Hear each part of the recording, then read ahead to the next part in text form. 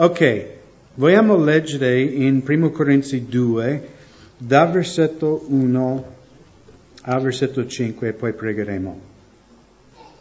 Anche io, fratelli, quando viene da voi, non viene con eccellenza di parola o di sapienza, annunziandovi la testimonianza di Dio, perché mi era proposto di non sapere fra voi altro se non Gesù Cristo e Lui crocifisso. Così io sono stato preso di voi con debolezza, con timore e con gran tremore.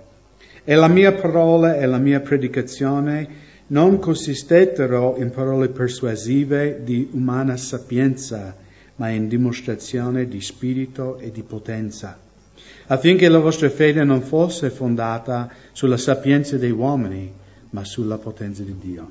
Vogliamo pregare. Signore, grazie, perché anche la nostra fede, Signore, non è una filosofia umana, non è una religione con regole e leggi da seguire per essere membro di quella religione, ma noi predichiamo Cristo crocifisso, Signore. E noi abbiamo conosciuto, Padre, il tuo perdono, la tua grazia attraverso il sacrificio di tuo Figlio. E noi predichiamo una relazione personale con Dio. E prego che ogni persona presente questa mattina possa capire che non saranno salvati per mezzo di una religione, non attraverso una filosofia, non attraverso la propria sapienza o intelligenza, ma saranno salvati per il sangue di Cristo Gesù. Signore, questa è la nostra unica speranza, la fonte della nostra gioia. E Signore, aiutaci di comprendere, Signore, su che cosa è fondata la nostra vita, nel nome di Gesù. Amen. Qui Paolo in capitolo 1 ha parlato del fatto che i giudei, in versetto 22 di capitolo 1, chiedono un segno, i greci cercano sapienza. E qui Paolo spiega ai Corinzi che io non sono venuto da voi con grandi discorsi umani per convincervi, no? In Italia noi abbiamo una cosa, diciamo che adesso in America, quando io crescevo, non c'era questo fatto, ma in America anche adesso c'è questa cosa che c'è in Italia, la televendita, no? Sapete cosa sono? 24 ore vendono robe, giusto? Io più o meno tutti quei canali ho cancellato dalla televisione, però no, c'è loro con argomentazione, cercano di venderti qualcosa, no? Cosa cercano di farti capire? Che tu non puoi vivere senza quell'aspirapolvere, no? Cioè la tua esistenza dipende di avere quella cosa che affetta le carote e i pomodori in no? In 2 millisecondi ti fa tutta l'insalata già fatta, condito e girata, giusto? Così dicono. Non ti dicono però per lavare quella macchina ci vuole 3 ore dopo, no? Lascia perdere, è più veloce tagliare col coltello, abbiamo scoperto, giusto? No? Ma Paolo dice, io non sono venuto a vendervi qualcosa, a usare la mia sapienza, a convincervi di qualcosa. Ma io sono venuto in debolezza, in umiltà, perché il Vangelo non è un messaggio che è un messaggio secondo la sapienza umana. Anche se Paolo non dobbiamo pensare che Paolo non era una persona istruita, che non è una persona sapiente o intelligente, perché lui era. Al contrario di Pietro, Giovanni e Giacomo, che erano pescatori, e anche in Atti 4 i uomini del Sinedro hanno riconosciuto che erano illetterati, vuol dire che non hanno mai frequentato una scuola. E si meravigliarono da dove avevano preso questa sapienza e riconobbero che erano stati con Gesù. Perché la sapienza di Pietro, Giovanni e Giacomo era dello Spirito Santo. Paolo, al contrario, era un uomo molto istruito. In Filippesi, capitolo 3, versetto 4 a versetto 10, Paolo dà ai Filippesi un po' la sua curriculum, no? Potremmo dire. In Filippesi 3, versetto 4 a versetto 10, benché io avessi di che confidare anche nella carne. Se qualcun altro pensa di poter confidare nella carne, io ancora di più. Sono stato circonciso l'8° giorno, sono della nazione di Israele, della tribù di Beniamino, ebreo dei ebrei quanto alla legge fariseo, quanto allo zelo persecutore della Chiesa, quanto alla giustizia che è nella legge irreprensibile. Ma le cose che mi erano guadagno, quelle ho ritenuto una perdita a causa di Cristo. Anzi, ritengo anche tutte queste cose essere una perdita di fronte all'eccellenza della conoscenza di Cristo Gesù, mio Signore, per il quale ho perso tutte queste cose e li ritengo come tanta spazzatura per guadagnare Cristo. Allora, cosa sta dicendo Paolo qui? Lui dice che io vengo da un alto pedigree, no? Noi sappiamo dal libro di Atti che Paolo non solo era un ebreo circonciso l'8° giorno della tribù di Beniamino, ma lui era anche cittadino romano, che era una cosa abbastanza rara che un ebreo aveva la cittadinanza romana, quindi era una persona nella cultura di quel giorno, cioè rispettata, era una persona ben vista, magari anche benestante. Se girate in Atti 22, anche lì Paolo racconta la sua testimonianza. In Atti 22, versetto 3 e versetto 5. In verità io sono un giudeo nato in Tarso di Cilicia, allevato in questa città ai piedi di Gamaliele, educato nella rigorosa osservanza della legge dei padri, pieno di zelo per Dio, come oggi lo siete voi tutti. Quindi Paolo qui era a Gerusalemme e lui dice, io sono cresciuto, cioè sono nato in Tarso, ma io sono cresciuto qui a Gerusalemme ai piedi di Gamaliele. Cioè, per gli ebrei era dire io sono cresciuto ai piedi di Papa Francesco, no? Per capirci, no? Chi era questo Gamaliele? Lui era faceva parte del Sinedro, era uno dei grandi rabbini nella religione ebraica e Gamaliele aveva una scuola a Gerusalemme che istruiva altri rabbini nella religione ebraica. Perciò Paolo in Filippesi poteva dire, se qualcuno vuole vantare sono io. Cioè io ho frequentato l'Università del Vaticano, no, per capirci. Sotto i piedi di Gamaliele, non qualunque professore, ma il massimo nella nostra religione. Lui è stato mio insegnante, sono stato suo discepolo. E poi anche qui, in versetto 4, io ho perseguitato fino alla morte questa via, legando e mettendo prigione uomini e donne. Come mi sono testimoni il sommo sacerdote e tutto il sinedrio dei anziani, dai quali, avendo anche ricevuto lettere per i fratelli, mi ricavo a Damasco per condurre in prigione a Gerusalemme anche quelli che erano là perché fossero puniti. Quindi Paolo sta dicendo che io sono elevato nella regione dei ebrei, ho camminato almeno umanamente, cioè esternamente ho camminato nella legge di Dio tutta la mia vita, ho frequentato la scuola biblica più stimato, più prestigiosa che esiste, sotto il professore più prestigioso, e io sono stato talmente zelante nella religione ebraica che ho convinto il Sinedrio, che era diciamo il consiglio più alto della religione ebraica, di darmi lettere, cioè voi comprendete lettere, no? Era come un mandato di un giudice, di andare fino a Damasco a far arrestare questi cristiani. Quindi Paolo umanamente era molto istruito e era una persona anche che poteva convincere le persone di fare quello che lui voleva. Ma ai Corinzi lui dice, io non sono venuto da voi, no, con la mia laurea o farvi impressione della mia grande intelligenza. Anzi, lui dice in versetto 2, perché mi era proposto di non sapere fra voi se non Gesù Cristo e Lui crocifisso. Allora, fratelli, è importante che comprendiamo che il messaggio del Vangelo è semplicissimo. È un messaggio che va contro l'orgoglio umano. Perché tutte le religioni del mondo cosa ci insegnano? No? L'Islam, il buddismo, tante forme di cristianesimo.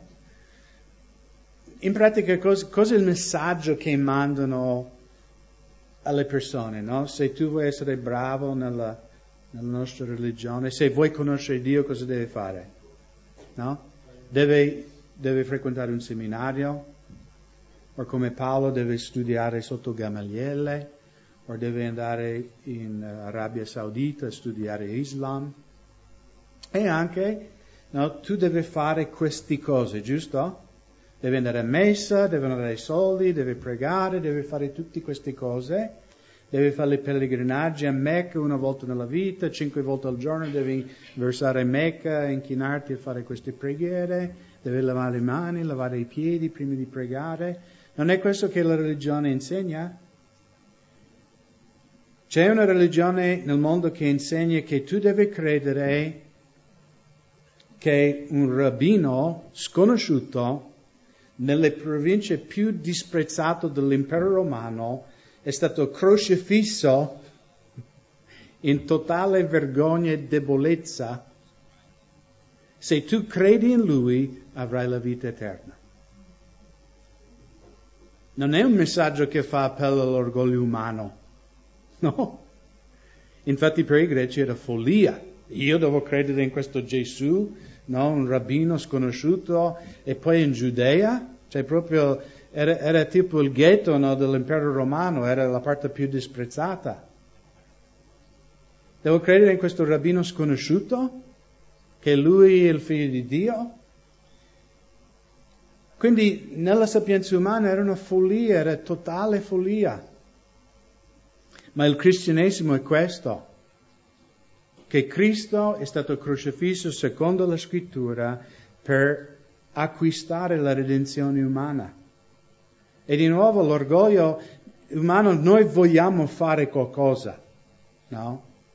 Noi vogliamo fare qualcosa che alla fine della vita possiamo dire, ce l'ho fatto io, no? Ho costruito io questa casa con queste mani. No, noi uomini ci piace dire, no, anche io. Se uno viene a casa mia e vede le cose che ho, l'ho fatto io con le mie mani, questi archi, no? Confesso, sai, quando vengo, oh che bello, l'ho fatto io con le mie mani. Ma ci piace dire, ho fatto io questo. L'orgoglio umano vuole che no, nell'ultimo giorno, Signore, sono stato tuo discepolo, sono stato bravo. Ma il messaggio della croce è follia. Dice che tu non puoi fare niente per essere giustificato davanti a Dio. Devi solo avere fede in questo Gesù e quello che Lui ha fatto. È un affronto all'orgoglio umano.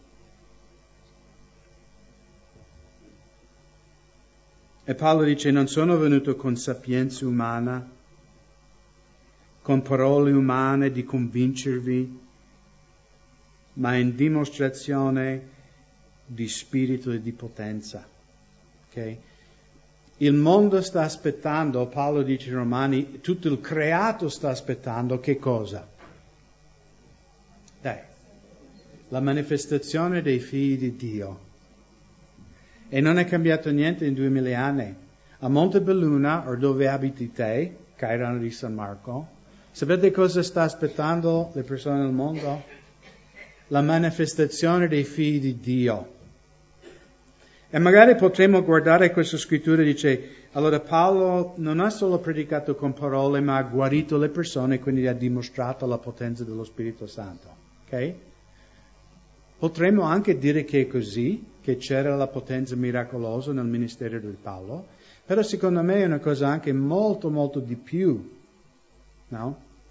Dobbiamo ricordare, perché molti non lo sanno, ma il libro dei Atti, ok? Avete mai letto il libro dei Atti tutto? Se no, leggetelo, questo è il vostro compito per questo periodo. Leggete il 1 Corinzi e anche Atti, dal primo pagina alla fine. E noi leggiamo Atti, sembra un miracolo dopo l'altro. La realtà è che il libro di Atti è stato scritto in un periodo di 30 anni. 30 anni. Tu puoi leggere il libro di Atti in qualche giorno e tu dici, wow, Pietro, Paolo, no? Risuscitato dalla morte, guarigione, paralitico, ciechi. Sembra che c'è un miracolo dopo l'altro, ma il periodo del libro di Atti è 30 anni. Quindi non credo che neanche apostoli ogni giorno c'erano, cioè come vediamo a volte i stadi guaritori, no? Che Paolo arrivava, tutti si mettono in fila e Paolo imponeva le mani e tutti. Non credo che era così. Io credo che qui quando Paolo dice che dimostrazione di spirito potenza parla dei miracoli, certamente, ma secondo me parla del fatto che noi credenti nella vita quotidiana noi dimostriamo la potenza dello Spirito Santo nel modo in cui noi viviamo. Ok? Perché vedremo in questa lettera Paolo diceva ai Corinzi che a loro non mancava nessun dono o carisma dello Spirito Santo. Lui diceva, voi non siete indietro a nessuna chiesa nelle operazioni miracolose. Ma i Corinzi avevano una buona testimonianza nel mondo? No, avevano una terribile testimonianza nel mondo. Quindi anche un credente immaturo può vedere miracoli, guarigione. Ma è un'altra cosa di vivere ogni giorno che le persone che ti osservano dice c'è qualcosa nella vita di quella persona. C'è una potenza soprannaturale nel modo in cui loro vivono, nel modo in cui si comportano, nel modo in cui parlano e si presentano. Sapete, i non credenti avvertono quando c'è la potenza dello Spirito Santo nella nostra vita. E di nuovo non parlo di miracoli, ma parlo di una testimonianza, una vita di rettitudine, no? Una vita in cui abbonda il frutto dello Spirito Santo, l'amore, la pazienza, la gioia. Perché quando le persone osservano la potenza dello Spirito Santo in questa maniera nella nostra vita, saranno affamati, saranno assetati di conoscere, no? Il mondo non ha bisogno di un'altra religione. Il mondo ha bisogno di qualcosa che funziona. Giusto? È facile dire, io seguo Gesù e ha cambiato la mia vita. No? Quanto mi costa dire queste parole? Niente. Ma è un'altra cosa di dimostrarlo. Che le persone vedano, lui è diverso. La sua vita è cambiata. C'è qualcosa che è nato nella sua vita che non è spiegabile in modo umano. C'è qualcosa di soprannaturale che funziona nella sua vita.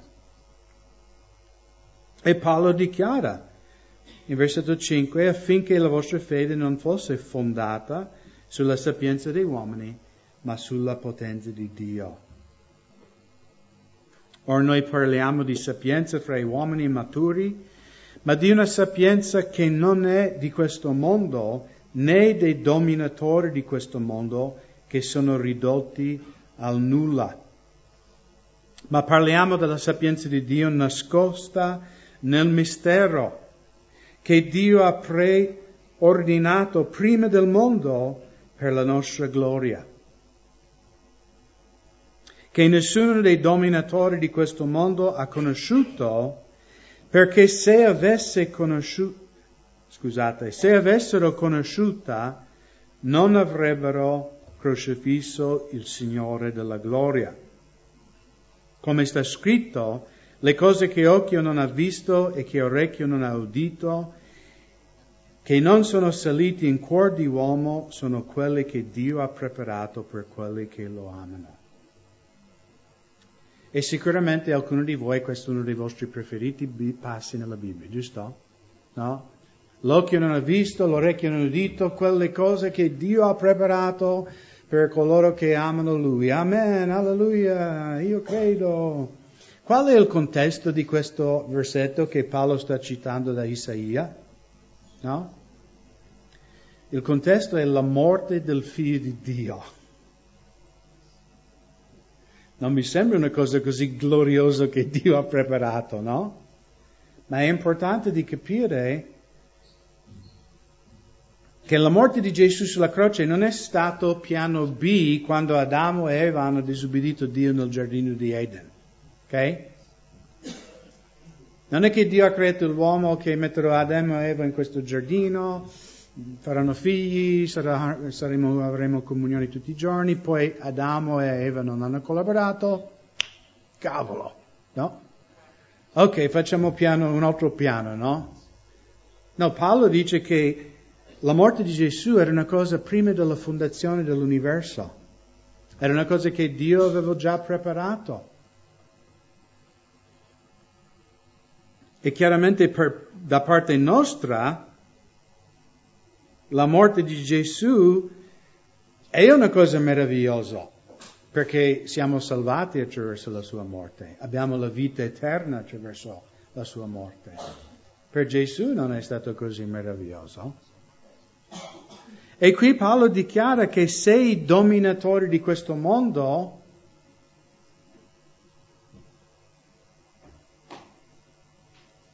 perché se avessero conosciuto non avrebbero crocifisso il Signore della gloria. Allora c'è dibattito chi sono questi dominatori del mondo. Se sono i regnanti di Roma, no? Pilato, o il Sinedro, i regnanti lì in Israele, se Paolo sta parlando di questi dominatori, o se sta parlando di Satana e i suoi demoni, ok? Allora secondo me sta parlando di tutti e due, perché alla fine Pilato, il Sinedro, Giuda, tutti quelli che hanno fisicamente preso il nostro Signore e lo hanno crocifisso, perché sono stati agenti umani a crocifiggere Gesù, giusto? Ma di chi sono stati agenti? Di Satana. Infatti quando Gesù era lì nell'ultima cena con i suoi discepoli e lui ha detto con chi tingo il pane insieme è colui che mi tradisce, e la Bibbia dice in Matteo che Satana entrò Giuda e in quel momento Gesù, che aveva discernimento spirituale, dice quello che deve fare fai presto, no? Quindi è vero che Giuda, il Sinedro, i regnanti di Israele e Pilato erano gli agenti umani che hanno crocifisso Gesù, ma alla fine erano agenti di Satana. E quindi secondo me Paolo parla principalmente non dei agenti umani, ma di Satana stesso. E sta dicendo che se Satana sapeva il piano di Dio, non avrebbe crocifisso Gesù, no? Girate un attimo nel Vangelo di Matteo, capitolo 21, perché qui Gesù racconta una parabola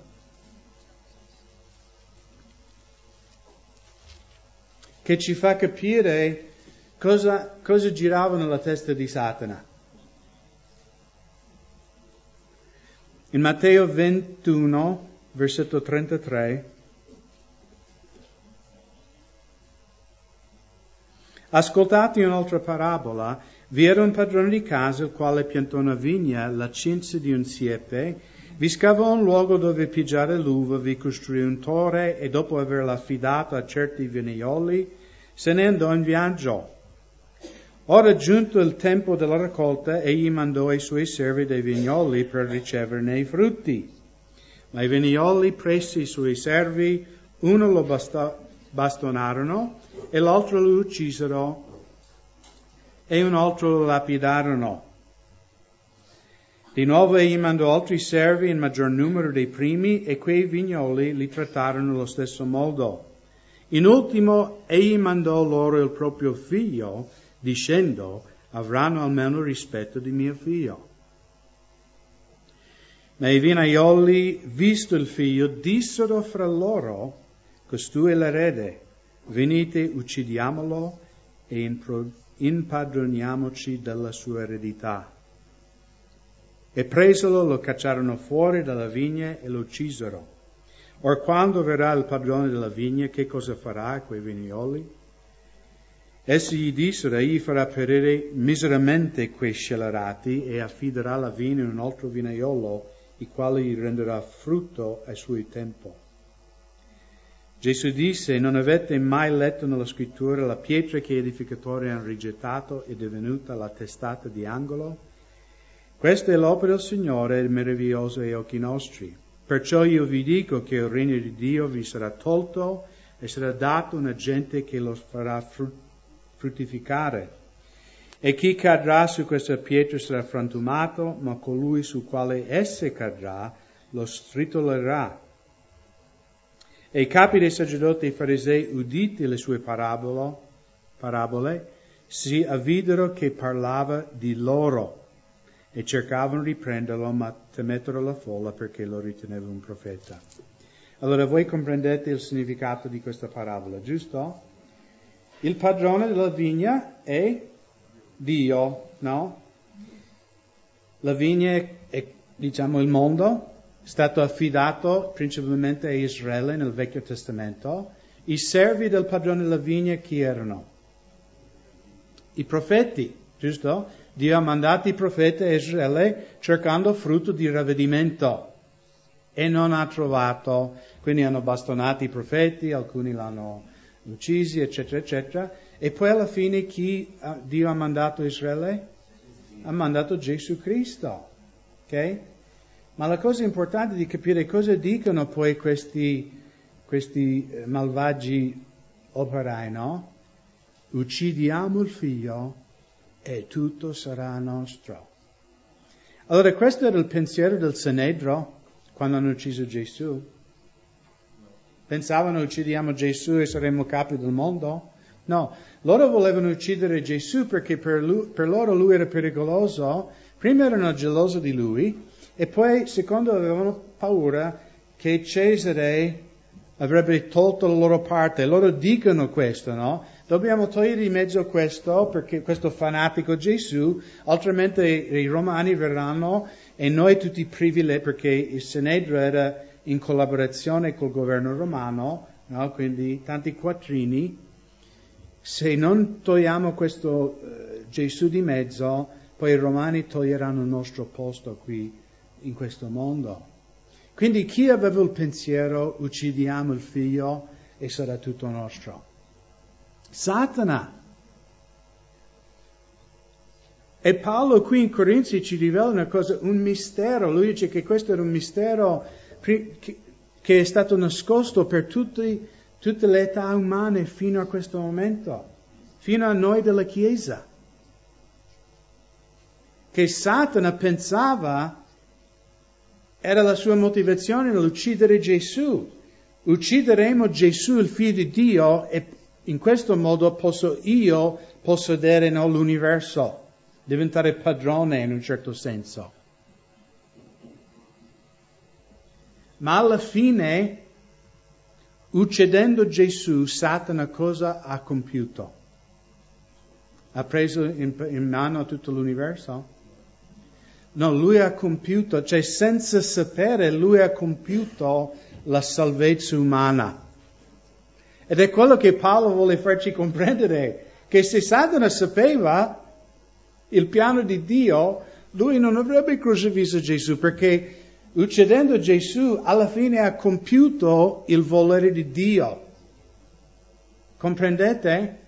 Ed è importante per noi credenti di capire questo fatto, perché alcuni fratelli, anche se leggono la Bibbia, hanno una teologia, io chiamo la teologia di Star Wars. No? C'è Luke Skywalker con la sua spada di luce. E dall'altra parte, chi è il cattivo? Non sapete? Darth Vader, ok? Darth Vader anche. Solo che lui è tutto nero. Nero di vestito, non di pelle. E Luke Skywalker come è vestito? Tutto bianco più o meno, no? Un po' di marrone, ma bianco. Lui è bravo, buono. Alcuni di noi credenti, noi pensiamo, no? Cioè tu, anche chiese, no? parlano più di Satana che di Dio. No, maledizione, Satana, il diavolo, i demoni, c'è un demone su quell'altoparlante, il demone di questo. Avete mai conosciuto credenti così? Cioè, dice, ma scusa, parliamo, cioè la Bibbia quanto parla del diavolo? Quasi niente, parla pochissimo. Quante volte parla di Gesù? Tutto! Da Genesi 1 a Apocalisse 22 parla di Gesù.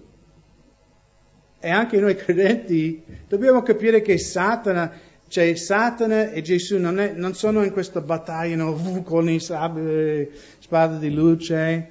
Satana è un burattino nelle mani di Dio. Ed è importante per noi credenti di capire questo fatto. Oh, fratello, prega per me, il diavolo me la sta dando questa settimana.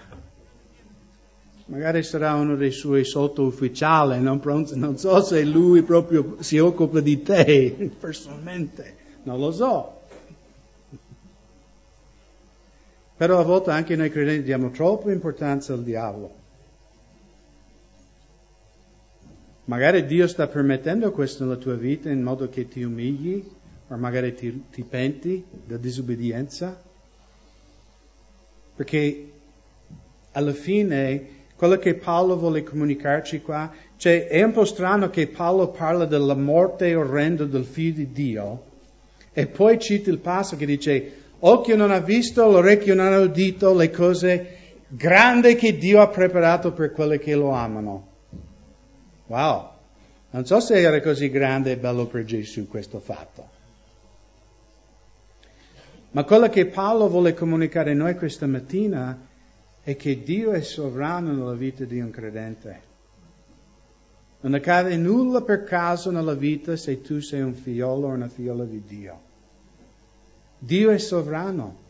Togli dalla tua mente che Satana ha controllo nella tua vita perché non ne ha niente. Se la tua anima è stata lavata con il sangue di Cristo, la Bibbia dice che tu sei stato acquistato da Dio Padre. Ha dato la caparra dello Spirito Santo dentro di te. Questo è un altro mistero, il fatto che Dio dimora in me. Io qualche volta anche io non vorrei dimorare dentro di me. Cioè, ma com'è possibile che anche a volte le cose che io combino dice che lo Spirito Santo, perciò Paolo dice non contristate lo Spirito Santo.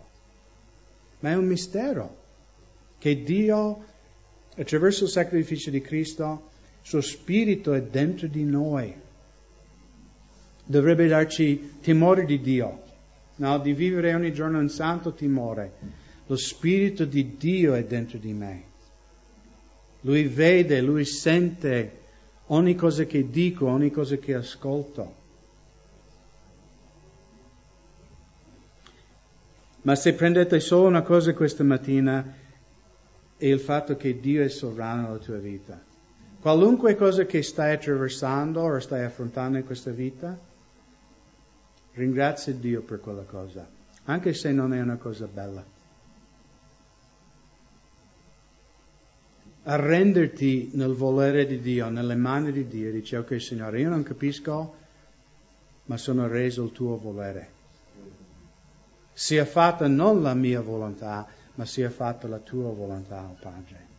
Perché so che mi ami e lo hai dimostrato nella morte di tuo figlio. E quindi ogni cosa che compio nella mia vita è per mio bene.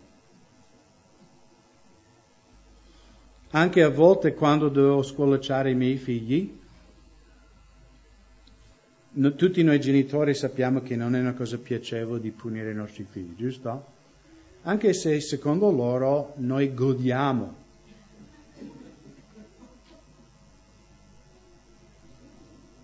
Ma noi correggiamo i nostri figli in modo che loro saranno bravi cittadini, saranno persone di integrità. Non è una cosa gioiosa quando dobbiamo punire i nostri figli, ma lo facciamo per loro bene. Amen? Non sto parlando di abuso di bambini che non fa male a un bambino, però un pizzicotto ogni tanto ci vuole. Perché i bambini, i figli devono capire che se tu trasgredisci la legge c'è una punizione. La tua vita non sarà bella.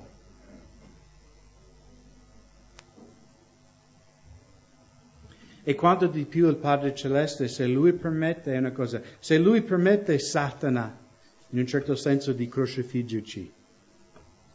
Paolo dice che non è entrato neanche nella tua mente le cose meravigliose che Dio ha preparato. Chissà che Dio non userà quella cosa per fare una cosa che tu non puoi neanche immaginare. Una cosa bella, una cosa pura. Ma a volte noi stiamo lì a lamentare, a accusare Dio addirittura. Invece Paolo vuole farci capire che Satana non sapeva. Satana non è onnisciente, non è onnipotente. Satana è stato solo un burattino nelle mani di Dio, a compiere il volere di Dio. E di nuovo non sto dicendo che ogni cosa che fa Satana, quando lui ha ispirato Hitler, non mi dovete fraintendere. Lui ha fatto una cosa malvagia a Gesù, ma alla fine ha compiuto il piano di Dio, che Paolo dice che era nascosto nel mistero per tutti i secoli.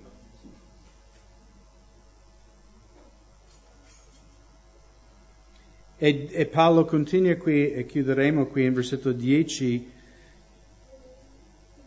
Dio però ha rivelato a noi per mezzo del suo Spirito, perché lo Spirito investiga ogni cosa, anche le profondità di Dio. Chi tra gli uomini infatti conosce le cose dell'uomo, se non lo Spirito dell'uomo che è in lui? Così pure nessuno conosce le cose di Dio, se non lo Spirito di Dio. Ora noi non abbiamo ricevuto lo Spirito del mondo, ma lo Spirito che viene da Dio, affinché conosciamo le cose che ci sono state donate da Dio. Di queste anche parliamo non con parole insegnate dalla sapienza umana, ma insegnate dallo Spirito Santo, confrontando cose spirituali con cose spirituali. Ora l'uomo naturale non può ricevere le cose dello Spirito di Dio, perché sono follia per lui, perché non le puoi conoscere perché si giudicano spiritualmente. Per questo quando parli col parente non credente, tu parli di Gesù, lui ti guarda come sei scemo, no? Perché per lui è follia, dice, ma che, no? Ma colui che è spirituale giudica ogni cosa, ed egli non è giudicato da alcuno. Infatti chi ha conosciuto la mente del Signore per poterlo ammaestrare, or noi abbiamo la mente di Cristo. Quindi noi che siamo figli di Dio, per il mondo tante cose sono misteriose, no? Anche per Satana. Invece Paolo dice che per lo Spirito Santo a noi è stato rivelato queste cose. Voi sapete che io amo la scienza, no? Di vedere queste scoperte scientifiche, no? Che danno la prova dell'esistenza di Dio. E tante volte abbiamo parlato anche in italiano si chiama forza nucleare forte, ok? Qualche studente qua che ha studiato la fisica quantistica, no? Brevemente, ogni atomo nel tuo corpo, in questo palazzo, in questo pulpito, ha un nucleo, giusto?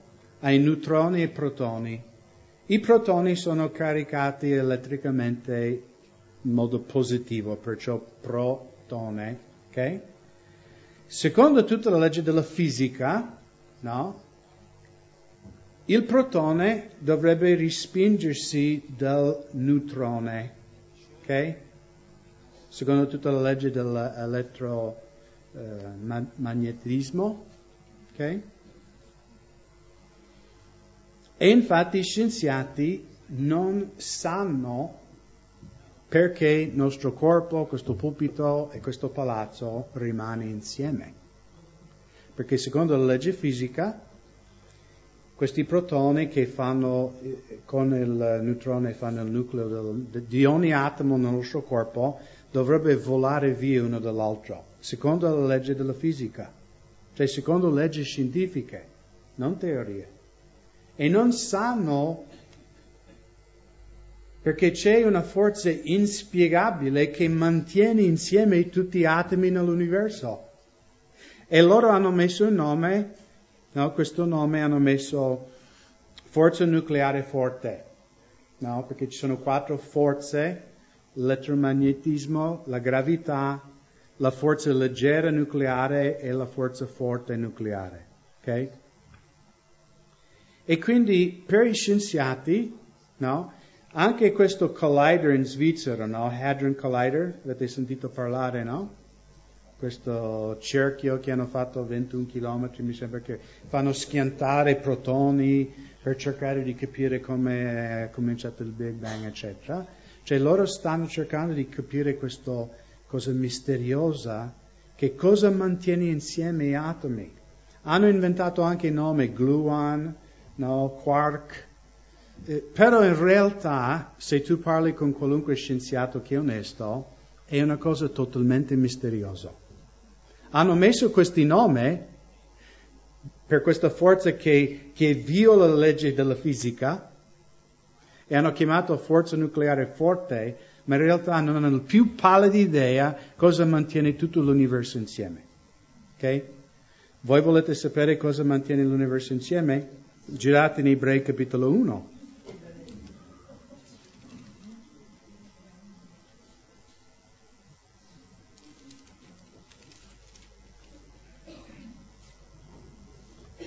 In Ebrei capitolo 1, versetto 1,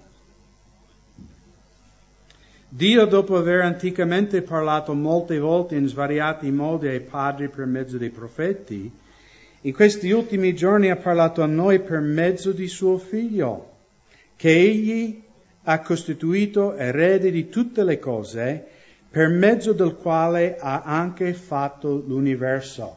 Quindi la parola di Dio dice che l'universo non è stato fatto dal Big Bang, è stato fatto dal Big Fratello, che è Gesù.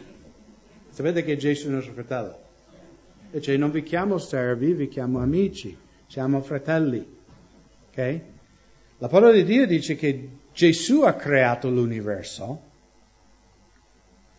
E poi in versetto 3, egli, che è chiaramente Gesù, che è lo splendore della sua gloria, l'impronta della sua essenza, quindi parlando di Gesù in confronto a Dio, che sostiene tutte le cose con la parola della sua potenza.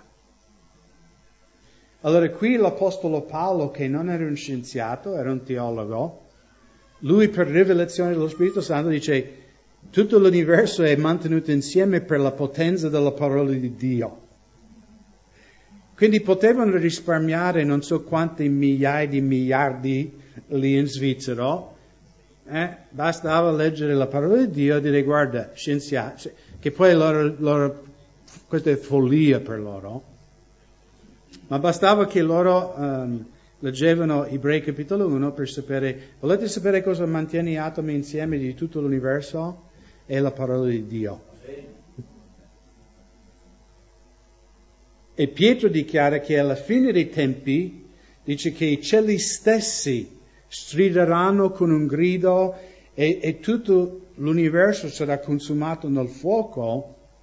E questa è solo la mia idea, ma può darsi che Gesù dirà: stop, cioè non mantiene più insieme tutte queste cose. È tutto boom, lì sarà il Big Bang. Altro che Big Bang.